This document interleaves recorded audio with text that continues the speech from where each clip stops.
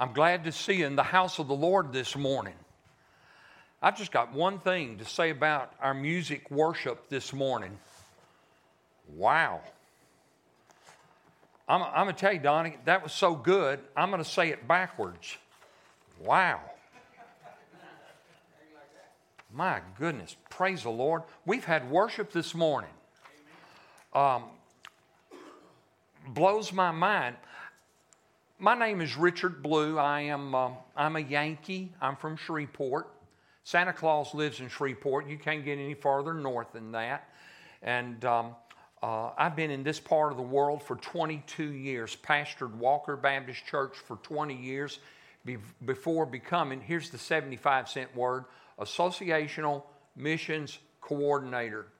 Brother David Brown used to have that position. They swapped a brown for a blue is what happened. And not only that, I'm one of you. I'm a live oaker.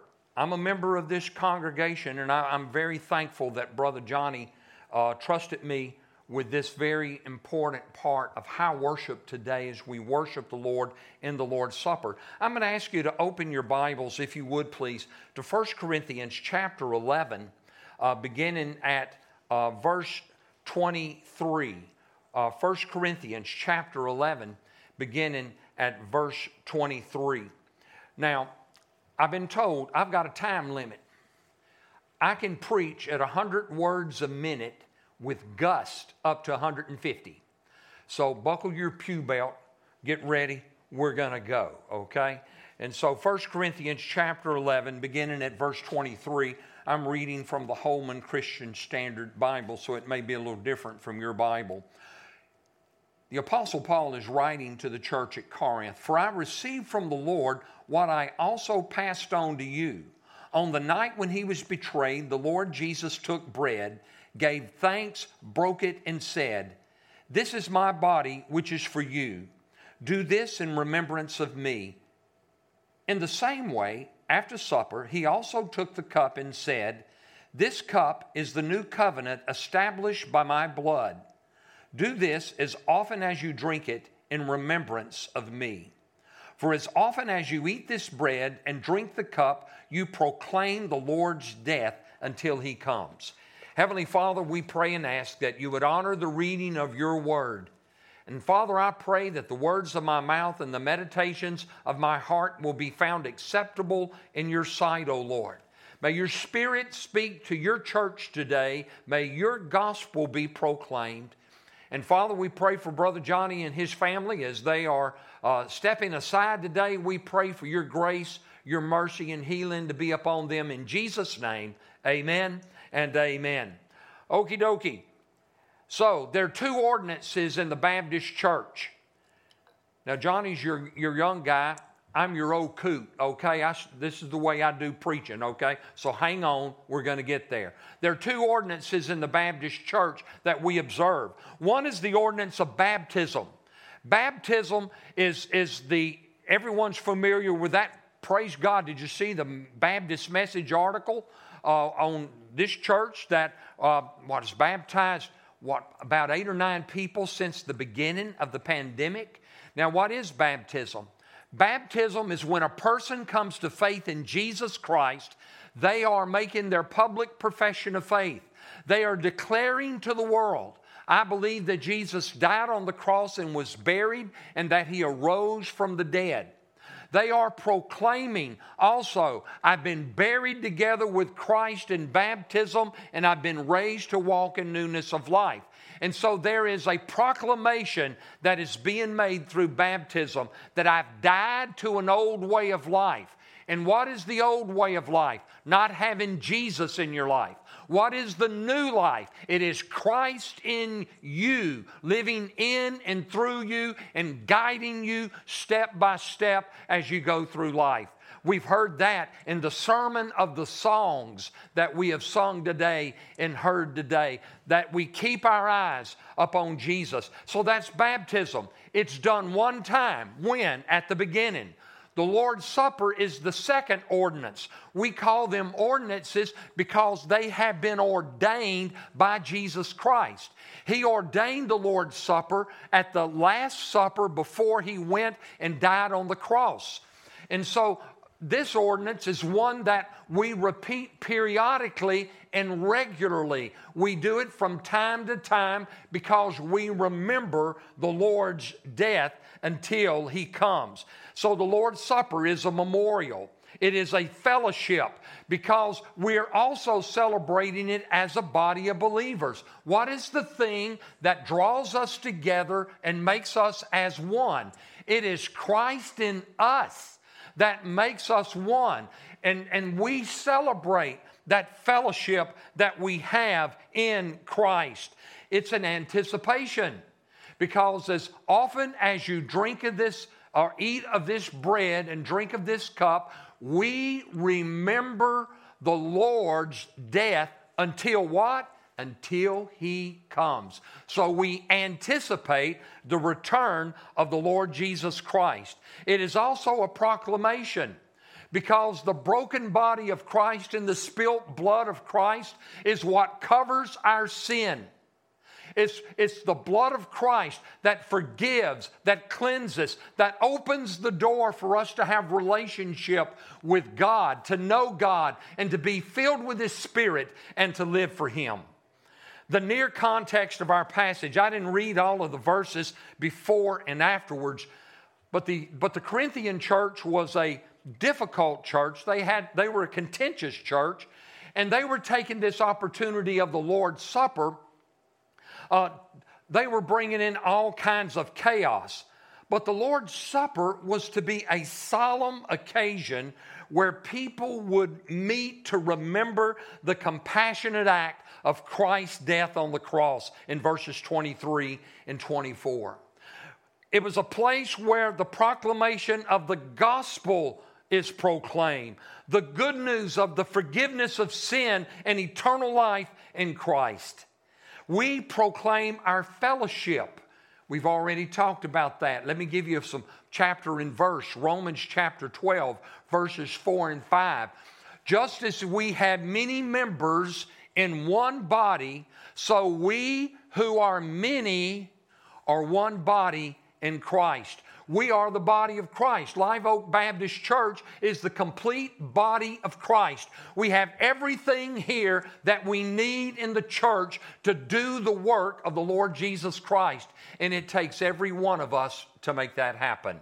So we're one body in Christ. We proclaim our fellowship, our oneness. We proclaim the imminent return of Christ.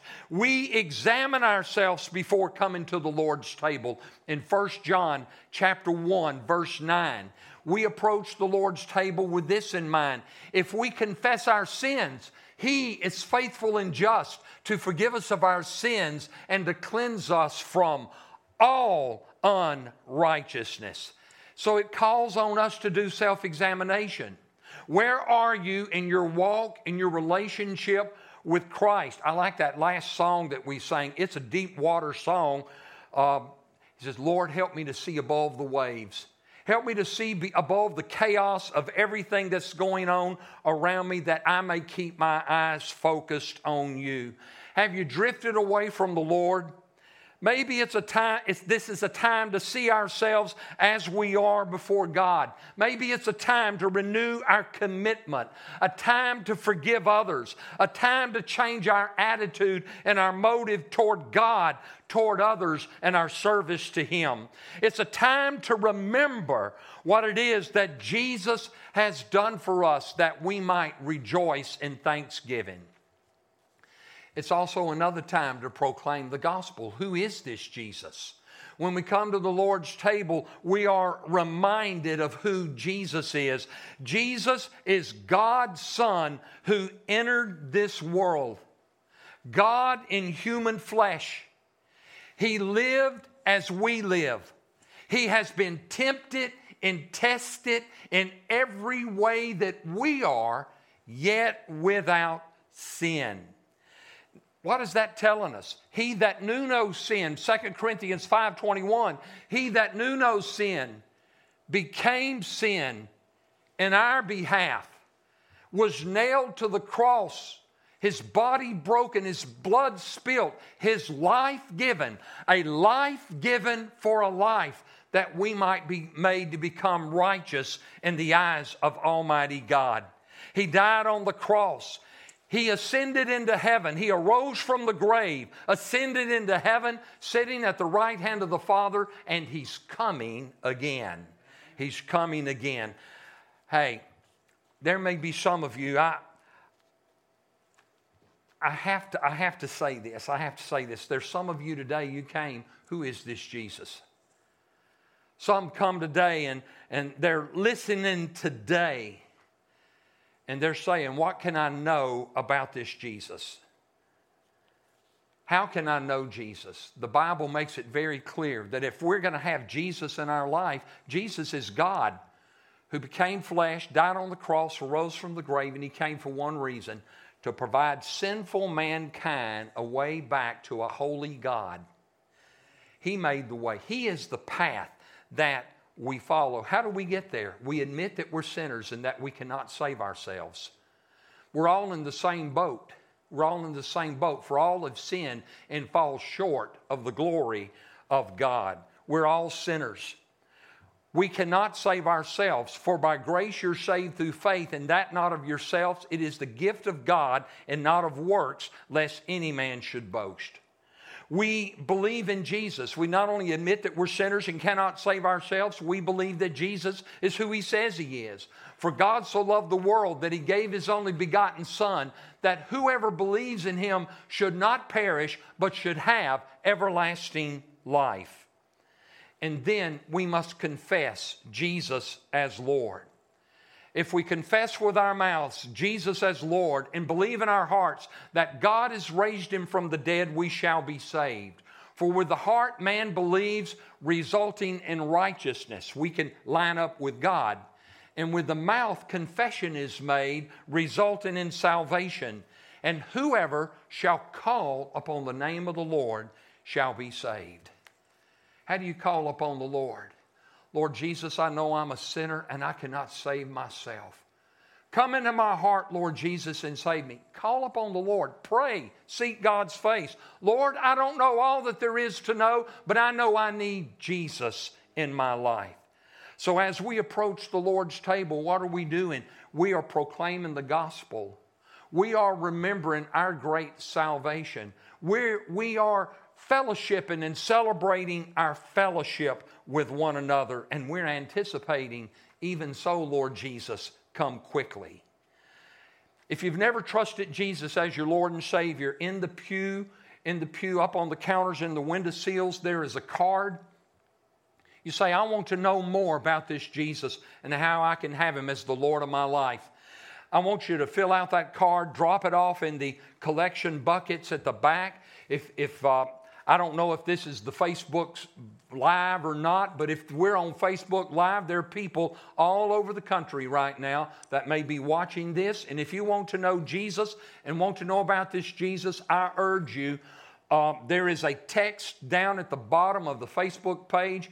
Hey, I want you to send a text to the church, okay? And get a hold. Brother Johnny Morgan, our pastor, is going to get in touch with you, and he's going to talk about what it means to have Jesus in your life as Lord and Savior. Now, I'm going to ask you to do something. If you haven't already, we're going to approach the Lord's table. Have you done business with God? Have you looked at yourself, Lord Jesus, forgive me of my sin. Here are the things that I know of, but also cleanse me of all unrighteousness, the things that I can't think of. As we approach the Lord's table, let's get ourselves ready to worship God. Now I'm going to ask you, be careful now. Don't open the juice first. Make sure the bread's on the top. Peel it back. And we have the bread.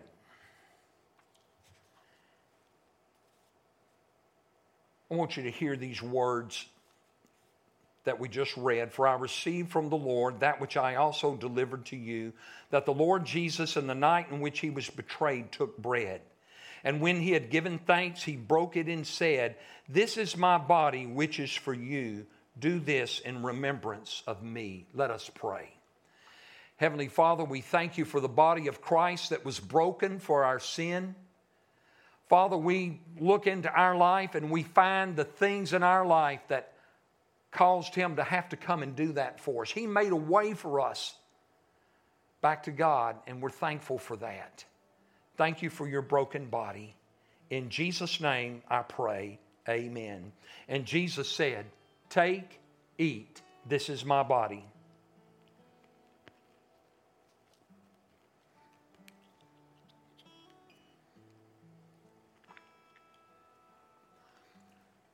Now we'll prepare the juice. Prepare the cup.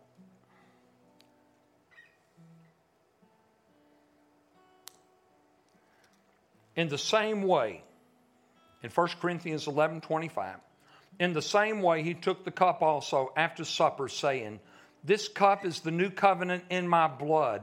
Do this as often as you drink it in remembrance of me." Let us pray.